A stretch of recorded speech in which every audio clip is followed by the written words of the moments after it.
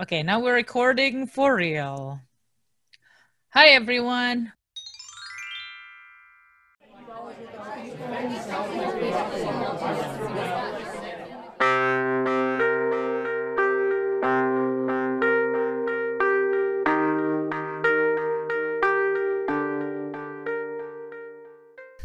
My name is Diva Armas Luther. I'm a part of Artisan Alley. I'm the gallery curator for Dimensions.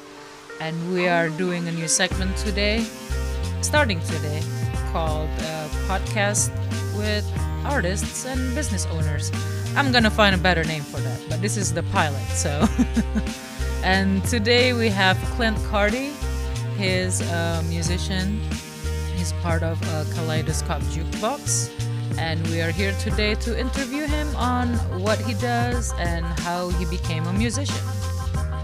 Hello, my name is Clint Cardy. I produce music under the artist name Kaleidoscope Jukebox. I am based in Bloomington, Indiana, and I've been producing for about 15 years. Wow, 15 years. So that means you started in 2005. Yeah. When did you decide you want to be a musician? I started messing around with the guitar when I was around the age of 13. I was from a small town and really didn't have too many influences. So it was a long process of figuring things out myself. Started with the guitar, and then I actually saved up lunch money and had my computer science teacher purchase me a 4-track cassette recorder. And that kind of like allowed me to record guitar and bass and keyboards and really kind of get a fuller sound that I could just do on my own and didn't really depend upon anybody else. And then when I was on my 18th birthday, I got a credit card just so I could buy a piece of music production software called Fruity Loops. I was tipped off about that through a friend. Literally got a credit card so I could purchase it on my 18th birthday when I started using Fruity Loops to produce music via the computer, and that opened up a whole new world. I spent a large number of years just figuring out what I was doing.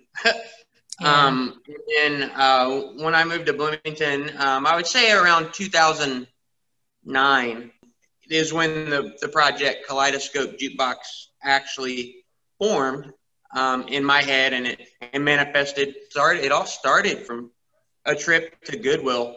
I went to Goodwill and I saw these two little 45 vinyl records that were spoken word. One was of the beginning of the book from James Allen called As a Man Thinketh. And on that little bitty record, the quote, "The world is your kaleidoscope," really just smacked me down, and it stuck with me. And I actually wrote a song called Kaleidoscope Jukebox, and then from that it was like, well, this is a whole thing. So that's basically how the project Kaleidoscope Jukebox came to be, from a trip to Goodwill.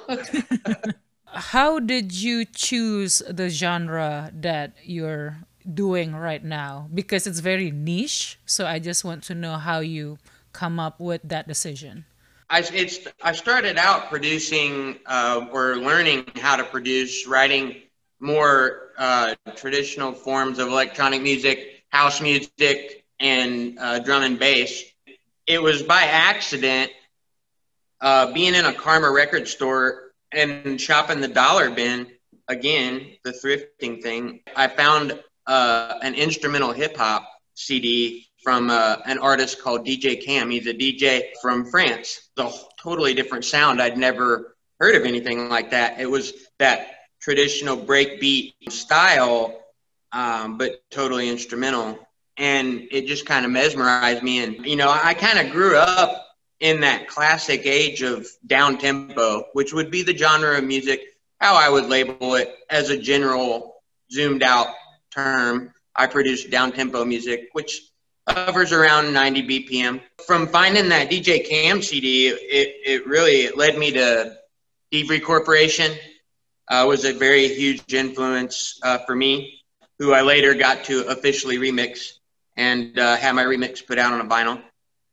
Groups like Tosca really made a huge influence on me, and it was literally by accident that I stumbled into that music, and then just kind of started figuring out how to write it. That's really how that came to be.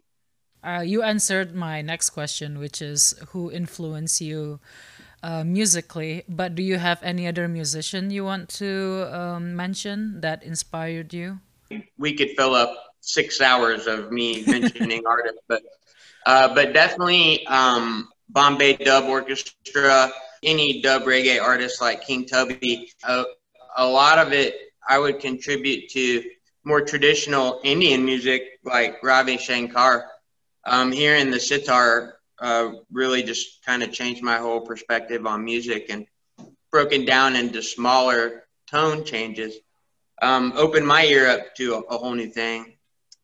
Those would be my biggest influences for sure.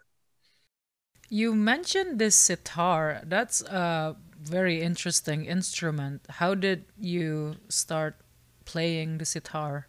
So that came quite a bit later in the process. I'd say after 2 or 3 years of producing, I just started acquiring as many instruments as I could. Can generally make noise of anything I could touch, but I bought a sitar off eBay. Came from India. It was a very bad quality instrument, but it was what I could afford. What really made my music advance is computer technology, in particular multi-sampling. So it's not sampling something that's fully pre-recorded, but it's basically you take an instrument and record it note by note, and as many variations of each note that you can play, those are mapped to a traditional piano style keyboard. With technology now, you can play violins and sitars and flutes and anything extremely realistically via the sampler. So, it started out for me as trying to acquire as many instruments as possible, but, as technology grew, you learn the keyboard and you can play anything. So it's absolutely an amazing time to be a producer in this day and age because technology's come so far. I went to analog recording music classes before in college, and they take it very seriously because, analog recording is not as mainstream as it is before. I would like to hear your opinion on analog recording. Does it affect you somehow? Because I know this is like digitally, it would help your genre more, but what's your thought on like analog recording and new digital recording? Yeah, for sure. I mean, I think I took classes for analog recording at IU as well when I first moved here. And I was raised doing, very rudimentary analog recording. And analog recording is like, it's very precious and it's just expensive. In a lot of ways, not necessary, but there's definitely a lot of analog approach that is very much present, and especially in large budget productions. And I have analog gear in the form of, synthesizers and, various mic preamps and things like that. But even it's like we're going through a cycle. Modern music now, especially in electronic music, especially right now, we're going back to that analog tone. We're trying to reverse where we've come digitally because of, it's very convenient digital recording, but we're trying to emulate analog gear and the old school tones. You hear it like crazy in pop and EDM, and especially, there's whole genres based around trying to get that analog sound, lo-fi hip hop. And I think that, a lot of people are trying to emulate the sound of recording to tape. It's a hugely popular effect. You can hear it all over music. Analog definitely reigns supreme, but we're in an amazing time now because we've got the best of both worlds. Everything's cheaper and more accessible, but that comes as a double-edged sword because now everybody can make music, so you get lost in the crowd. But it's definitely, there's no better time to be producing music because everything's available at your fingertips, and we're definitely trying to still hone on to that analog sound for sure. So, you know, Corona ruins everything, obviously. Because I'm bringing this up just to ask you, how was your music performances were like pre-corona? Did you do a lot of live performances, or did you do any virtual shows before this? Yeah, so I had to cancel a lot of gigs. You know, it's hit me and my friends. I have many DJ friends, performer friends, and I have friends in production and lighting. My friends run venues, so it's been an extremely tough time for everybody in the music industry and entertainment industry in general. I mean, it's one of the first industries to get shut down, and it's going to be one of the last to reopen. And me personally, it was inconvenient. You know, I had to cancel a lot of gigs. That was a lot of money. But luckily, I'm in the position where I don't 100% depend on that. So it hasn't hit me as hard. And to be honest, for me personally, it's been nice to have a break from playing shows and just focus on making new music and putting music out. I put a new album out in February, actually pressed it to vinyl and just got the vinyls in last week. So there's always tons of stuff for me to do. And I look forward to playing shows whenever I can again and DJing. I had to cancel. I DJ weddings for a lot of my friends too, and for money. And that had to be put on hold. It's just, in my opinion, is there's people that's been doing some things, but I would rather not put anybody at risk because it's not worth it. As of yet, I haven't really done any streaming stuff just because I haven't any experience with it. And I've seen some bad quality streams, and it's just not something I've really wanted to touch. I've just been using the time to focus on creating, and in that, it's been awesome. So, Okay, that's good to hear. Because I heard that from a lot of artists that, this is the year to just create, basically. And I'm glad that you're also one of those people. oh, absolutely, yeah, it's definitely precious time that you don't get otherwise. So it's a blessing. But you know, not all of my friends, a lot of my friends solely depend on it. They're absolutely crushed. So definitely support any of your artists that you love, whoever's listening to this, in any way you can, because, right now that I'm sure a lot of them could really use it. Yeah, you're right. Shout out to local artists and business owners because it's not easy, but I know they're managing somehow. And yeah, best of luck to everyone. Okay, this next question would be kind of unorthodox because I want to make sure we're not just talking about something that's related to what you do.